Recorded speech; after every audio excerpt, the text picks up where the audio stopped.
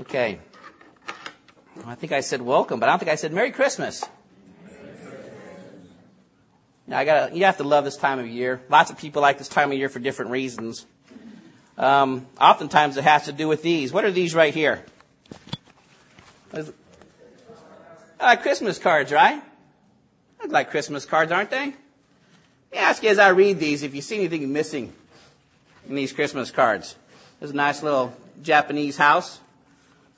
Season's greetings and best wishes for the new year. Let's try the next one. Season's greetings and warm appreciation of our association. We extend our best wishes for a happy holiday season and a new year filled with peace, joy, and success. You can tell these are from some of my suppliers, huh? A little on the cold side. Wishing you joy in the traditions of the season. Happy holidays. I don't know whose traditions those are, but there's some traditions. Oh, here's good. This one's good. Peace on earth. At the close of another year, we gratefully pause to wish you a warm and happy holiday season. And somehow we can get peace, I guess. This one, I have to share this one with you. This one really cracks me up. Just a couple of ornaments on the front, right? It says this. Dear Charlie, we wish you a truly peaceful holiday and plenty of good ideas in 2012. I thought, see, this is from one of my suppliers, right? So plenty more good ideas means including them in more stuff. Out of about a dozen cards, I got one card, and I give it to, this is a German-based company, who actually said, in about 4 or 5 different languages, Feliz Navidad, Bon Natal, Merry Christmas. So I got to hand it to him. A peaceful time of Christmas. What was missing in most of those? Yeah. There's no Christ in any of them hardly. The one German company there at the end who will say, Merry Christmas. You want to experience that this year? A lot of happy holidays, a lot of season's greetings. Whether it's on the TV or the internet or at work, it's almost politically incorrect, dangerous, right? There's a couple of people I went up to and said Merry Christmas to. I kind of wondered about my job security for a second. You know? I wish I was kidding. I'm serious. It's true. What's going on? Why is Christ being removed from Christmas? What's happening there? Well, we're going to look at some of those answers in today's reading. I'm going to discuss some of those reasons why. Let's turn to Luke chapter 1. Now, why is this? Why are people trying to take Christ, the true meaning of Christmas, out of this time of year? We're going to see why, the reason why it's in the heart of why he came. And that has to do with who you are and who I am and who he is. And it's things people try to avoid. But sorry, we're not going to avoid it today. We're going to look at it. Luke chapter 1, beginning at verse 26. Now in the 6th month, the angel Gabriel was sent by God to a city of Galilee named Nazareth, to a virgin betrothed to a man whose name was Joseph, of the house of David. The virgin's name was Mary. And having come in, the angel said to her, Rejoice, highly favored one, the Lord is with you. Blessed are you among women. But when she saw him, she was troubled at his saying and considered what manner of greeting this was. Then the angel said to her, Do not be afraid, Mary, for you have found favor with God. And behold, you will conceive in your womb and bring forth a son, and shall call his name Jesus. He will be great and will be called the Son of the Highest. And the Lord God will give him the throne of his father David. And he will reign over the house of Jacob forever. And of his kingdom there will be no end. Then Mary said to the angel, How can this be, since I do not know a man? And the angel answered and said to her, The Holy Spirit will come upon you, and the power of the Highest will overshadow you. Therefore also that Holy One who is to be born will be called the Son of God. Wow. Now that's an incredible birth announcement. We know something about birth announcements, don't we? We've seen a few of them in our lifetimes, right? What do you normally have in a regular birth announcement? You got a couple of parents, right? And then they talk about their child who's been born. And then they talk about the name they picked out for them. And then you get all the stats, right? Weight and length and day and time, right? What do we have different here?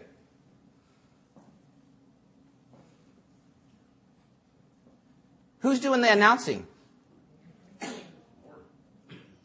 Ask some of the kids. Kids, who's doing the announcing? All kids. Here's a good definition of kid. No, normally, who would ever be in kids club? Kids. Who's doing the announcing here? Happy? An angel. Yeah. It's not the parents. Right? And what about the name? Where's the name coming from? Any of you kids? The name is Jesus. And who picked out that name? Mary? The Lord did. That's right. The Lord picked out the name. Okay? And who's making the announcement? Did I already ask that? Angel, that's right. When is the announcement made?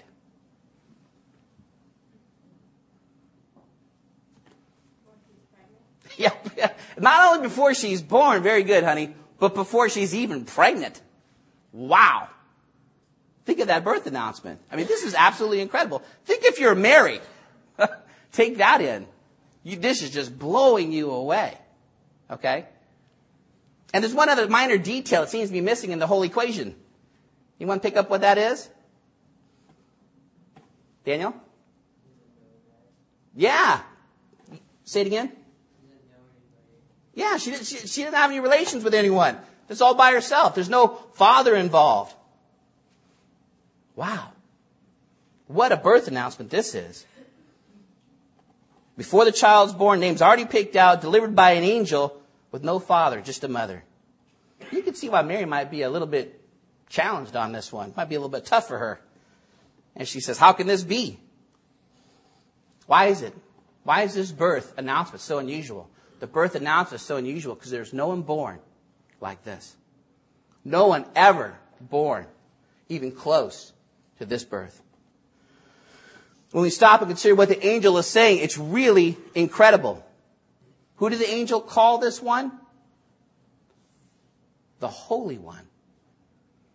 The Son of God. What he is saying is that this baby will be different than any other baby who has ever been born. Holy. Holy means separate, means different. And how is this one going to be different from the rest of us? And why is that so important? Well, it all comes down to choices, doesn't it? It all comes down to choices. Choices you've made, choices I've made, bad choices that we've made from the very beginning. We won't cover the whole Bible this morning, but we'll reference it. In the very beginning, God He made a whole world. No, He made a whole universe. And He gave it to our parents. Our parents. Adam and Eve. We all have the same parents. He gave them a whole world, and He did it lovingly. He did it because He wanted a special relationship with them. Gave them a whole world. A particular garden in that world. And said, here, this is all for you. And He even gave them the chance to show their appreciation and their love by giving them something not to do, one thing not to do in a world of things to enjoy. But what happened? They chose the wrong thing, didn't they? They chose poorly. Like us, they chose not to do the right thing. They listened to God's greatest enemy. By the way, He's the one who's behind taking Christ out of Christmas. The last thing he wants to see happen, whether it be here or out in the streets, in your neighborhoods, at your workplaces, at your schools, is for people to be talking about Jesus. See? And his plan is it's insidious. It's just so subtle and dangerous. We're going to talk about different parts of that plan. But he's the one who led in this rebellion against God, these bad choices. A whole world to enjoy. God says, I'm going to give you a chance to show your love by obeying me in this one thing. What's the first thing they do? They go and take that instead. And they listen to God's greatest enemy and choose not to obey God instead. It's really sad to think about.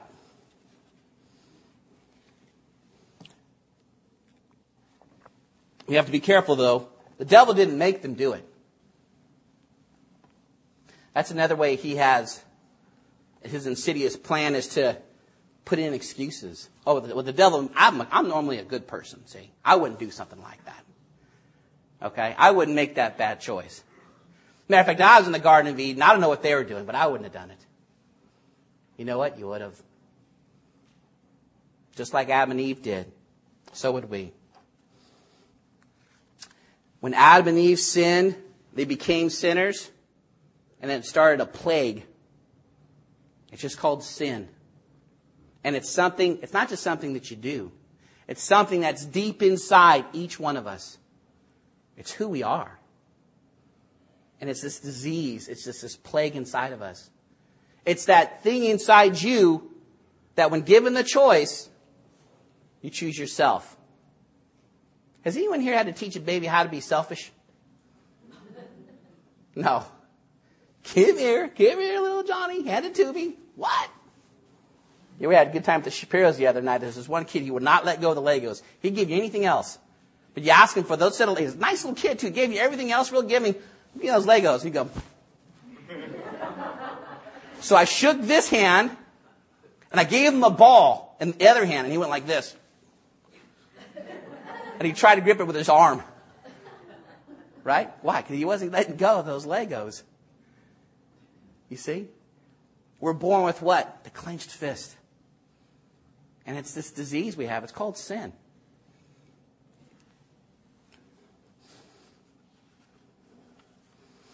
It was started by choices they made, but we made the same choices, and we have made the same choices, haven't we? When given the choice, we've chosen ourselves rather than pleasing God. We'll talk about those choices more in a minute. But did you notice something about the birth of Jesus? We talked about it. Very important.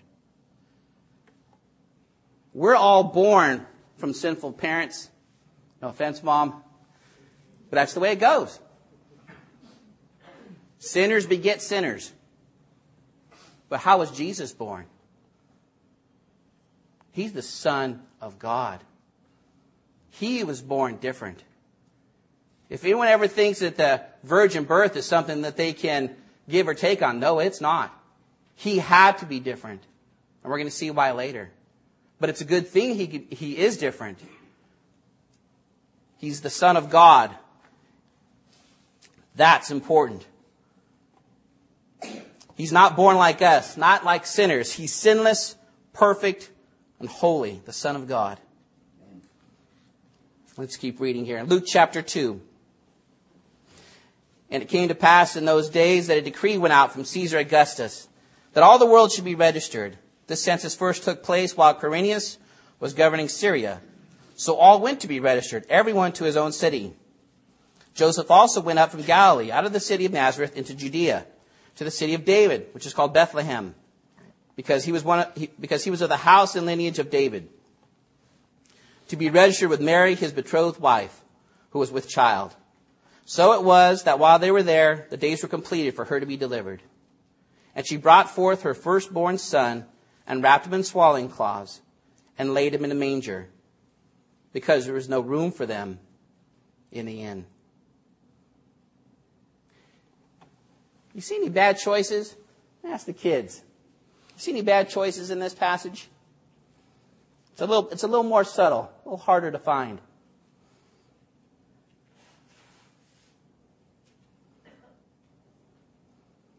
I'll give you a hint. It's in the last verse. Abby?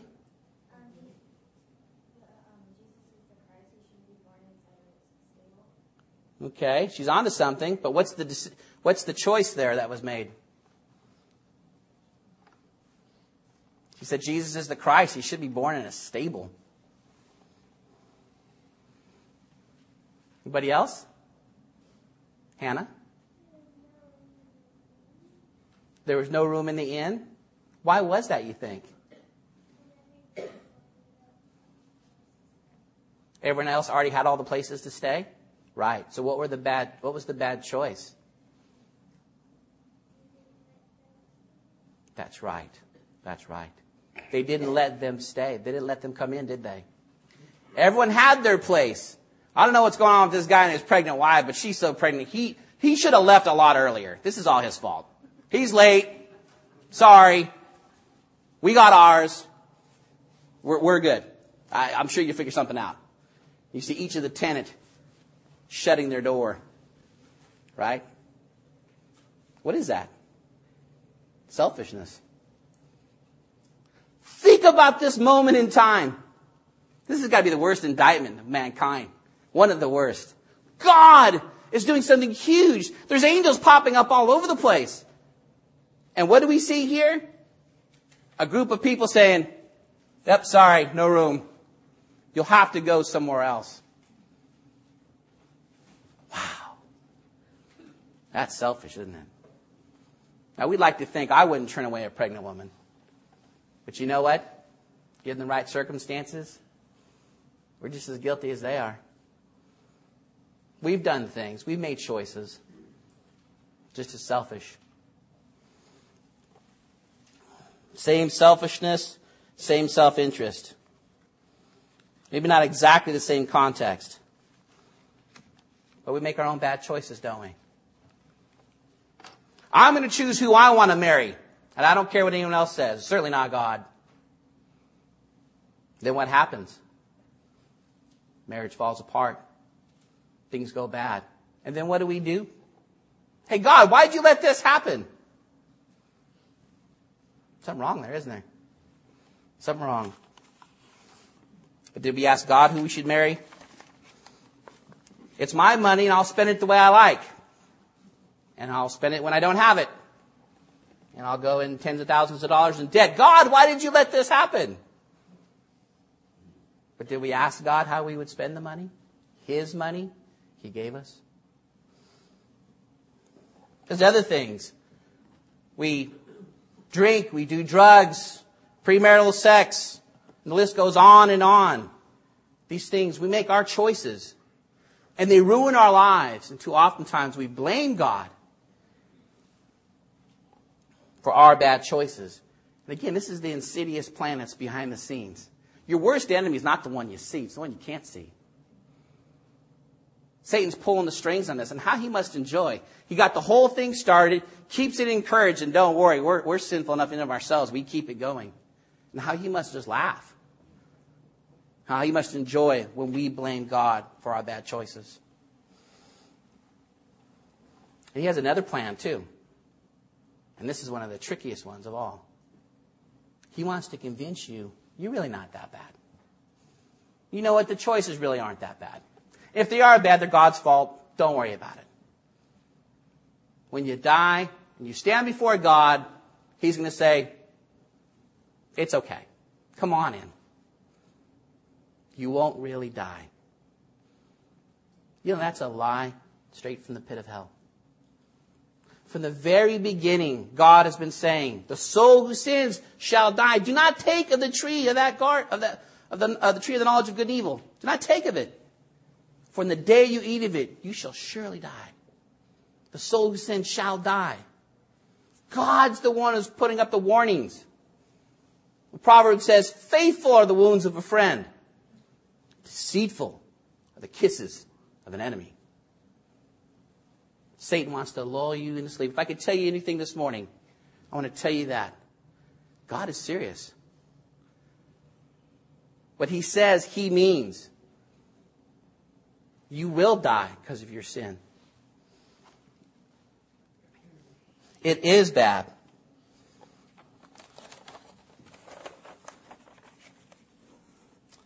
Let's turn to, keep your fingers there in Luke. Let's turn to Romans chapter 1. I'd like to read from there, what does God call sin? Or what is sin in God's eyes? What are these bad choices that we make, and what's his response to them? So we try to forget about God. We have. I remember in my life, I wanted to push God out of my thoughts as much as possible.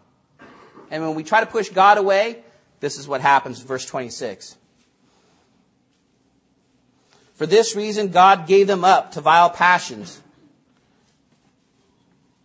Verse 28. And even as they did not like to retain God in their knowledge, God gave them over to a debased mind to do those things which are not fitting. Being filled with all unrighteousness, sexual immorality, wickedness, covetousness, maliciousness, full of envy, murder, strife, deceit, evil-mindedness. They are whisperers, backbiters, haters of God, violent, proud, boasters, inventors of evil things, disobedient to parents, undiscerning, untrustworthy, unloving, unforgiving, unmerciful. Can you see yourself on that list? This is a list of what God calls sin. He puts the sins of the mind, envy and greed. He puts it alongside the outward actions of gossiping and backbiting. He puts what seems to be lesser sins of being unloving and disobedient to parents. He puts it right next to where? Sexual immorality and murder. So can you see yourself in this list? You want to say, this is not me. This is for really bad people. You don't know, I'm really a good person. But this list is for you. Again, to think that it's not, it's a lie from the pit. It really is. From the beginning, Satan has tried to tell people, you will not die. Here's what God says in the next verse. About us who fit in this list. Who, knowing the righteous judgment of God, that those who practice such things are deserving of death. Not only do the same, but also approve of those who practice them. You know, we hate seeing guilty people go free, don't we? When there's a convicted person, a convicted criminal, we want to see him punished, don't we? We want to see justice done. But do you know what this verse is saying here? We're on the other side of that judgment. We're the guilty ones. We're the ones who have broken God's law. And it says we know the judgment's coming. And in our heart of hearts, we know it, don't we? We fear God. We fear that judgment's coming. It says deserving of death. There it is again. It's the only payment for sin. It's death. It's the only punishment that can be meted out. Death. Separation from God. Ultimately, it's separation forever. In a place completely devoid. You know what you're enjoying every day? As you walk outside, and I tell you, in California, we get a lot of it. You walk outside and you enjoy a beautiful day, a little bit cold, but clear and beautiful and blue skies. You're enjoying God's blessings. Your sense of well-being, your health, you're feeling good right now. It's all a blessing from God. You know what hell is? It's when He takes away all His blessing. And He didn't create hell for you and me. He created hell for the devil and his angels. But we have to ask ourselves this morning, what side of that are we on? The Bible tells us here that we deserve the judgment of God. Do you believe it? Do you believe what the Bible says? Do you believe as you sit here right now I remember the first time that hit me. I went, wow. Actually, I'd already studied the Bible for a while. I'd already started going to church. And it hit me. Lord, I don't know if I ever really realized I deserve to go to hell. But I realize it now. Right now, I know I do. Not because I feel it, but you know why? Because God said it. And more important than my feelings is God's word. My feelings come and go. God's word stays the same. I was convinced of what God said.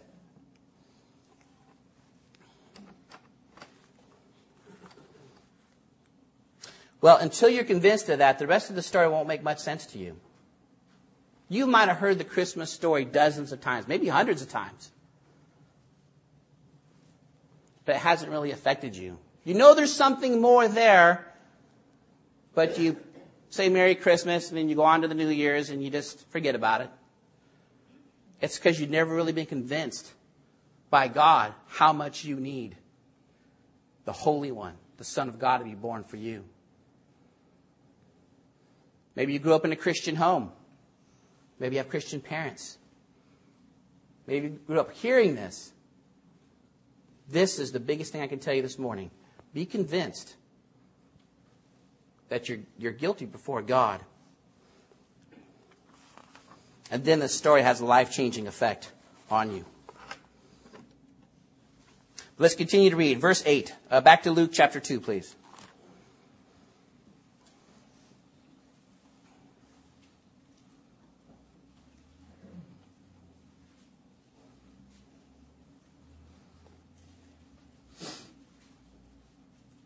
Luke chapter 2, verse 8. Now there were in the same country shepherds living out in the fields, keeping watch over their flock by night.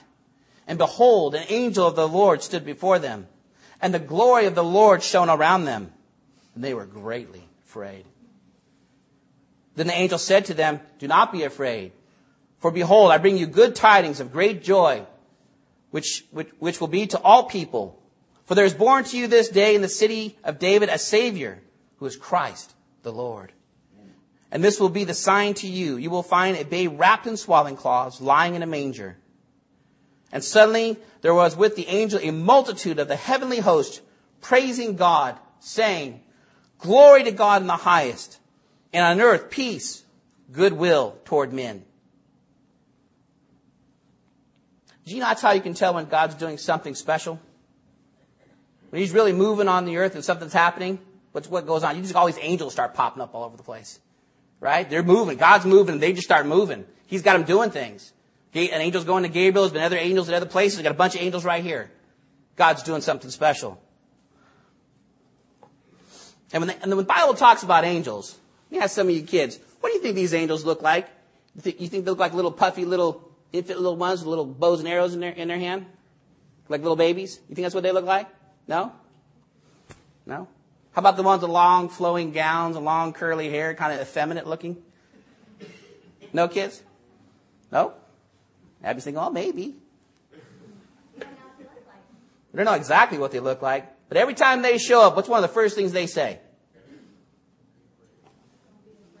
And why do you think they say that?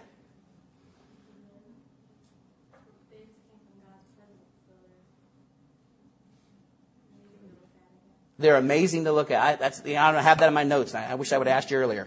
I like that. They're amazing. That's right. Real angels are incredible, ominous creatures. They've come from the presence of a holy God.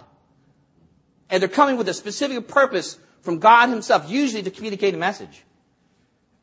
These are creatures who, one of them, killed 185,000 of the enemy in one night. Careful. When Jesus said, my Father could send 12 legions of angels, you take 12 legions times 185,000, you just wiped out the whole world. Okay, those are angels. That's the angels we're talking about. Those other puffy other things, you find those in the Hallmark stores, and that's about it. Okay? There was a real angel standing right here, right now. We'd all be scared, and I'd be the first one to be scared. That's a real angel. Okay? But they have a story. They have a message to bring. And what is the message that they have about Jesus being born? He's being born for a special reason. For there is born to you this day in the city of David. Wow. You know what? That's a special thing for an angel to say that. Angels are fallen. A third of them left. They followed Satan too. They're not the only ones who made bad choices. But did you know Jesus didn't come for angels? That's it. They're fallen. They're done. They have no recourse. They have no one to help them. But born to you, to these shepherds, and for me, is who? A Savior. Oh, wow. Those are sweet words. Sweet words. Born to you this day in the city of David, a Savior who is Christ the Lord. Christ means Messiah, the Jewish Messiah foretold long ago in the Old Testament, and the Lord. We'll talk more about that later. First of all, do we need a Savior? Yeah, yeah, we do. Amen. You look at that list, and you look at who we are and what we deserve, we need a Savior. You look at that list and you go, Lord, I'm in trouble. I need help. Very important verse from the Bible. You got to learn this. The fear of the Lord is the beginning of wisdom. You need to fear the Lord. Why? Jesus says, don't worry about those who can hurt your body. Fear him who can, after you die, can take both body and soul and throw it into hell. I say to you, fear him. Don't get me wrong. God does not delight in doing that to anybody. But he has to for all those who will not wake up. And again, the insidious lies are this. Satan wants you to think you're not that bad. And don't worry, you won't die. Okay? And whatever you do, don't think this about yourself. Don't think that you're bad enough to go to hell. So you have to pick. Do I believe God? Or do I want to feel better about myself?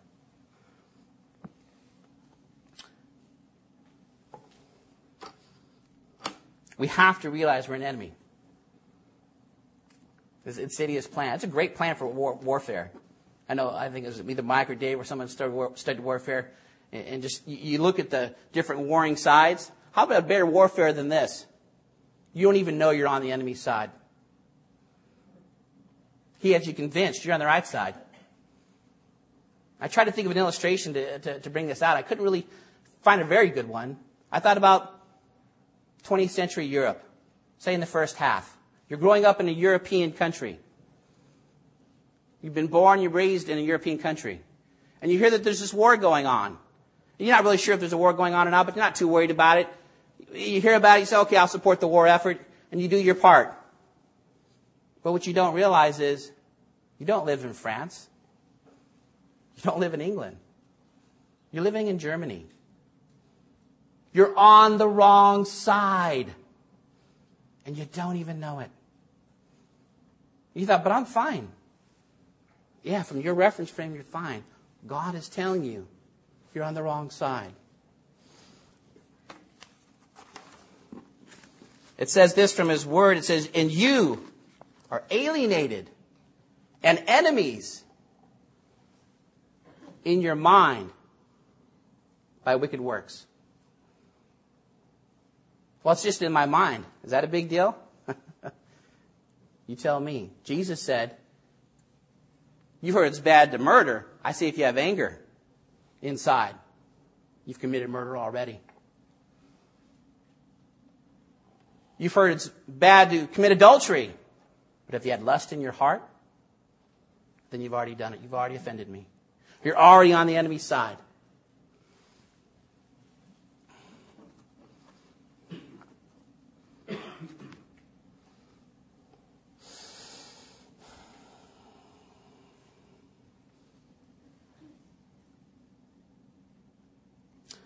Thankfully, that's not the end of the story.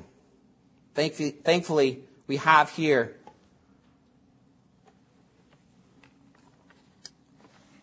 what the angel said to the shepherds. For unto you is born this day a Savior, who is Christ the Lord.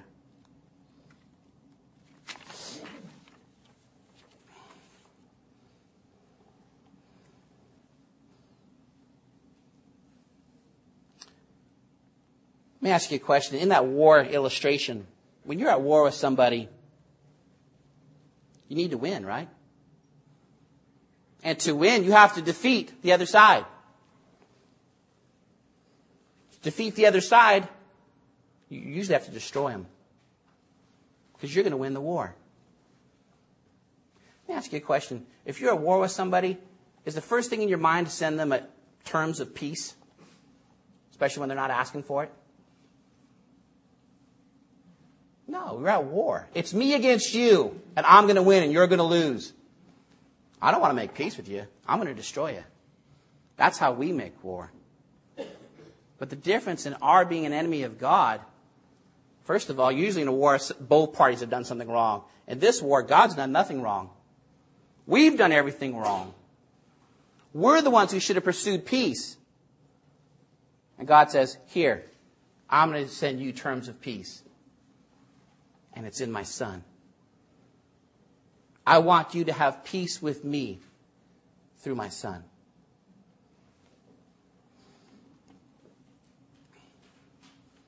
That's what these angels are singing all about. They explode in the sky. Glory to God in the highest. And on earth, peace, goodwill toward men. This is what God's offering. Most people want to stay away from God. Keep him at a distance. This is what God's offering. Look, I want to give you peace that you've never had before. You'll have peace with me. You'll have peace about dying. You'll have peace in going through life. Peace will be based in a relationship with him.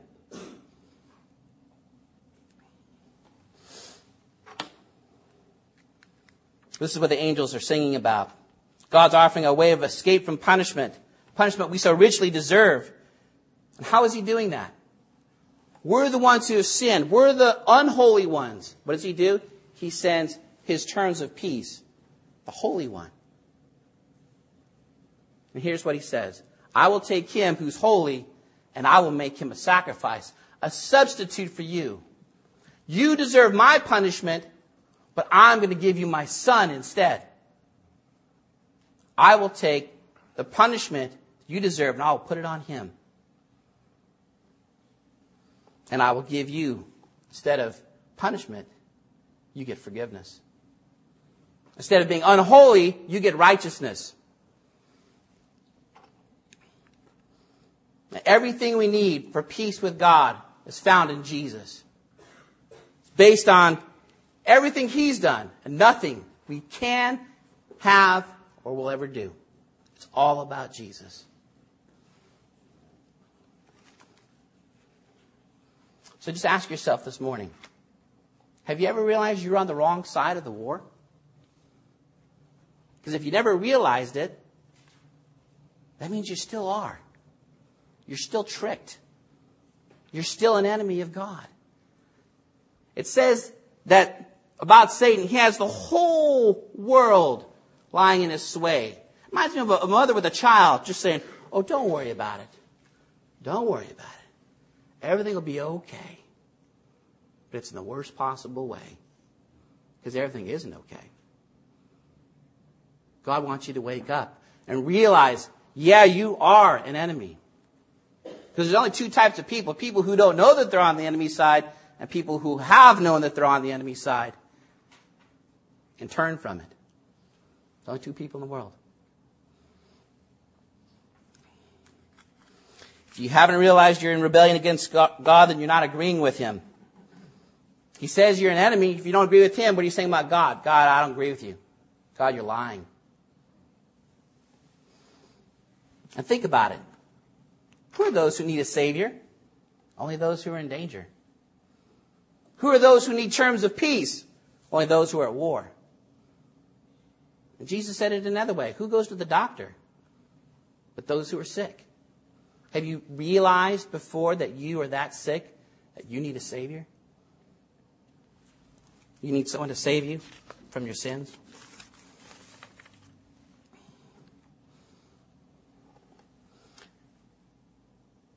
So let's look what the shepherds do about this news that they're given in Luke chapter 2, verse 15. So it was when the angels had gone away from them into heaven that the shepherds said to one another, Let us now go to Bethlehem and see this thing that has come to pass, which the Lord has made known to us. And they came with haste and found Mary and Joseph and the babe lying in a manger. Now when they had seen him, they made widely known the saying which was told them concerning this child.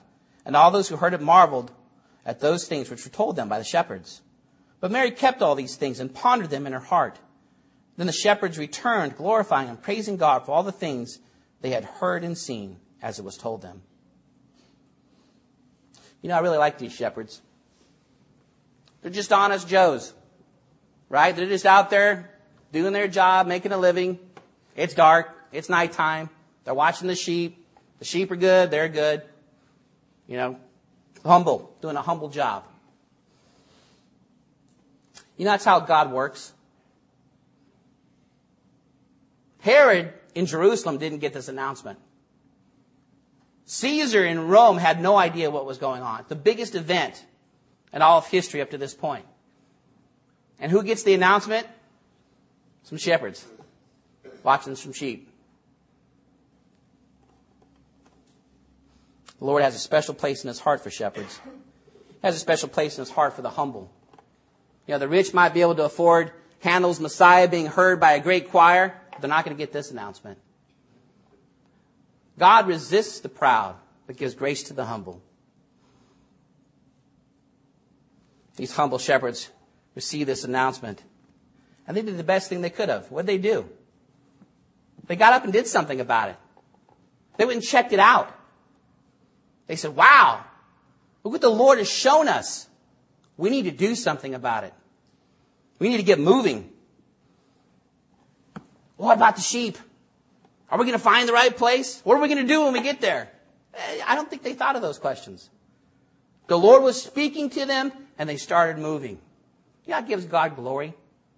When the Lord speaks to you, and you do something about it, what does that show him? It shows you believe him. It shows that what he says is important to you. It makes you move and do something. I want to thank each one of you who are here this morning, because there's plenty of things people can do on a Sunday morning, especially on a Christmas Sunday morning. But I'm glad you wanted to come hear something about the Lord Jesus at church on Christmas Day. I can't think of a better place to be myself. I want to tell you, I appreciate y'all doing like the shepherds did and coming to hear more about the Lord. But now for many here, you've been challenged to realize something about yourself. Are you that enemy, that sinner? Or are you still fighting God trying to tell you this? Maybe you realize that you are. Maybe today's the first day you realize, you know what? I am that enemy.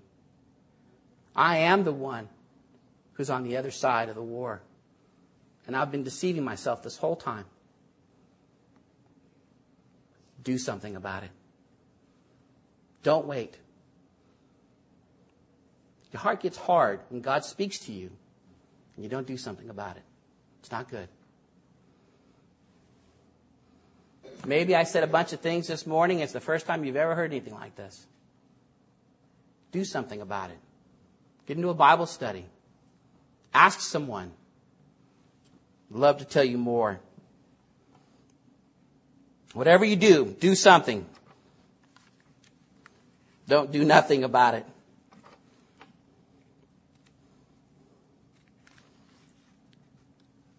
Quick story. Gene Gibson and I, an old preacher, were coming in from lunch. We were walking from lunch to a deserted church. No one was there but the church secretaries. And we were talking about this concept. When God speaks to you, do something about it. And we were starting to open the door and walk up the steps. I said, yeah, it reminds me of my old football coach. He would say, I don't care, hit somebody. I don't care if he's got on your team or on the other team. Just hit somebody. And Gene says, yeah, that's right. Just hit somebody. Do something, Don't just sit there, do something. And we were coming up the steps, and the church secretaries thought there was a fight in the parking lot. And Gene and I were kind of riled up about wanting to do something for the Lord. I said, no, everything's fine. Everything's fine, ladies. Make the Lord your top priority.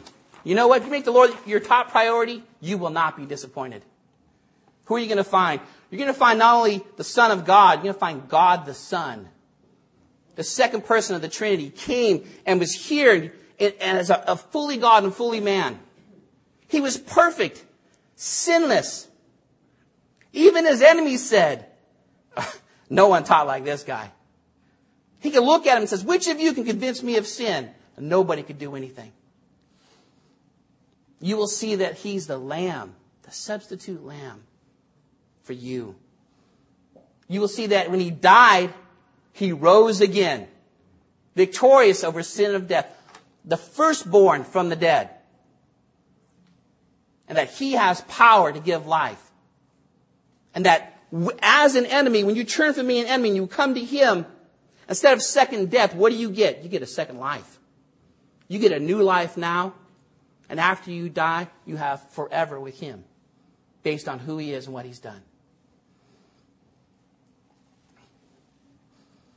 And you're going to see he's coming again. And he's not going to be a little baby.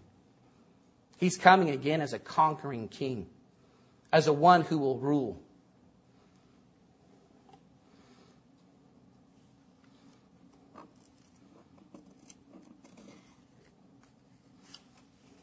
So we're going to close with one short passage in Matthew chapter 2.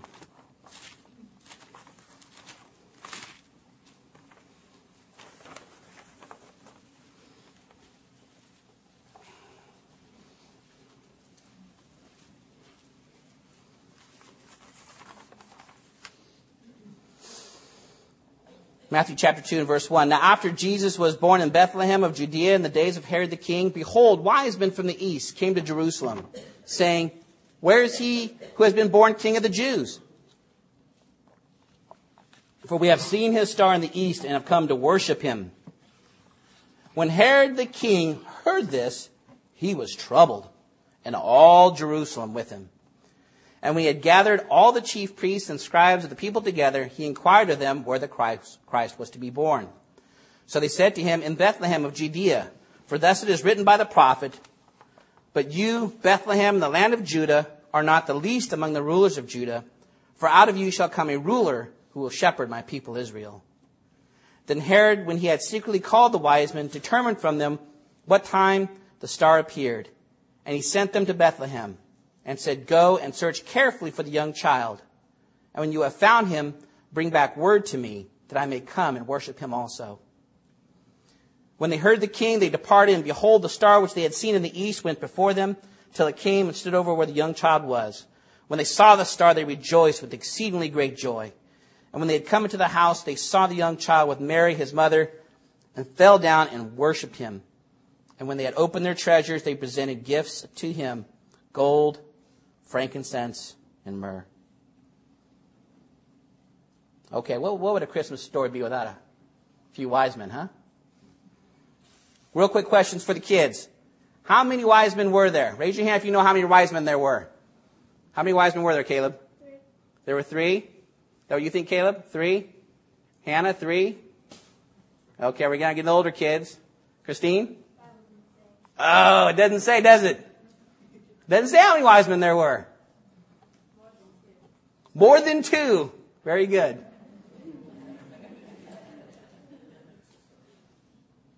I'm trying to think, how'd you get more than 2? More than 1.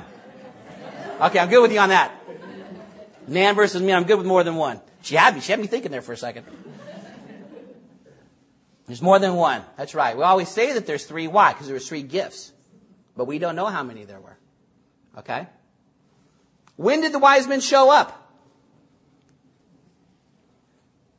Hannah?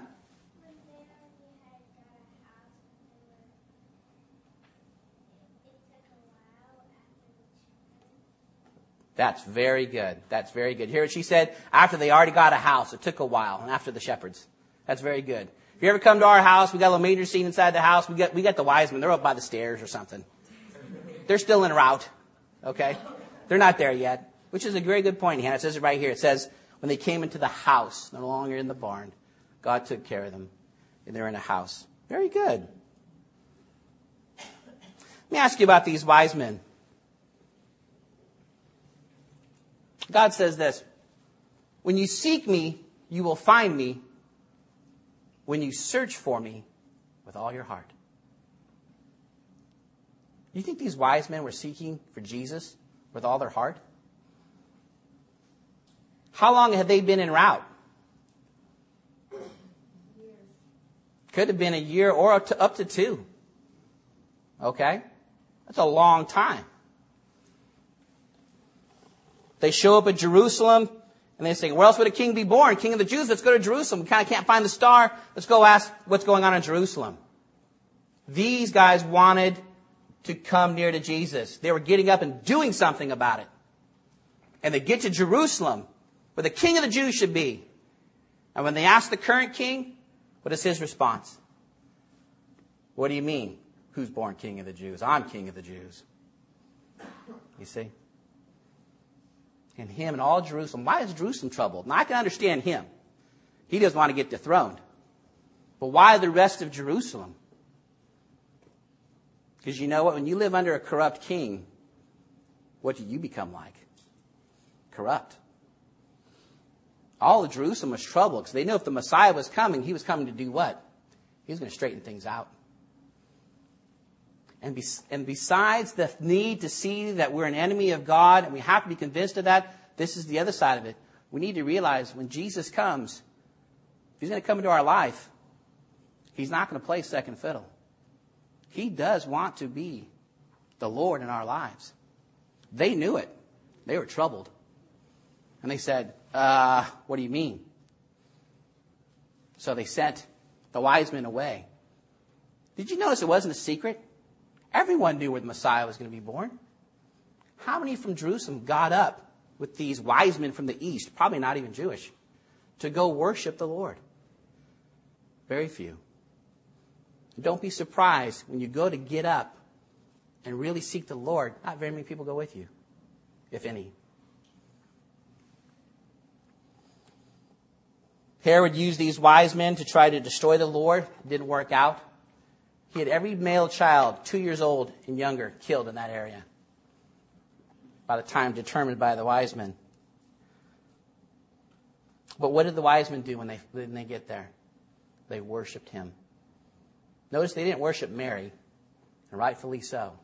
They worshiped Jesus, and rightfully so. I'm going to ask you this morning, which of these two groups are you in? Are you troubled that Jesus is King, that he is Lord, that as the one who came to bear your sins, he deserves first place in your life? He wants to take you from being an enemy to being on his side, and that he wants to be the Lord of your life. You have two choices, like Jerusalem and Herod did, and these wise men. You can be troubled and fight, or you could submit and worship. Ask yourself this morning, which side are you on? Let's pray. Lord, we do want to thank you. We thank you, Lord Jesus, that you are the center of Christmas. Lord, we don't know what day you were born on, but Lord, we are so glad to know that you did come. And Lord, we stop and think of who we are and what we deserve. We think of the bad choices in our lives, the sin we've let blind us and ruin our lives. Lord, we want to thank you that you would come anyway. Why would the Holy One, the Son of God, come to this place? A place that gave you nothing but a barn and a cattle trough. A homeless preaching schedule and a cross to be crucified on. Lord, we thank you that you came anyway. That though we are enemies of God, you wouldn't leave it that way. You're the one who could say, Father, forgive them, for they know not what they do. And Lord, we thank you that you would do this. Lord, I pray for anyone here who has not realized that they are on the wrong side, that they would realize it today. That the true meaning of Christmas, a Savior being born to them, will be realized in their hearts and minds. And Lord, I pray for all those who understand this part of the story, that they would be willingly bowing the knee to you, pursuing you in holiness. So Lord, we thank you for this time. We thank you, Lord Jesus, for coming and coming to die. Thank you in your name. Amen.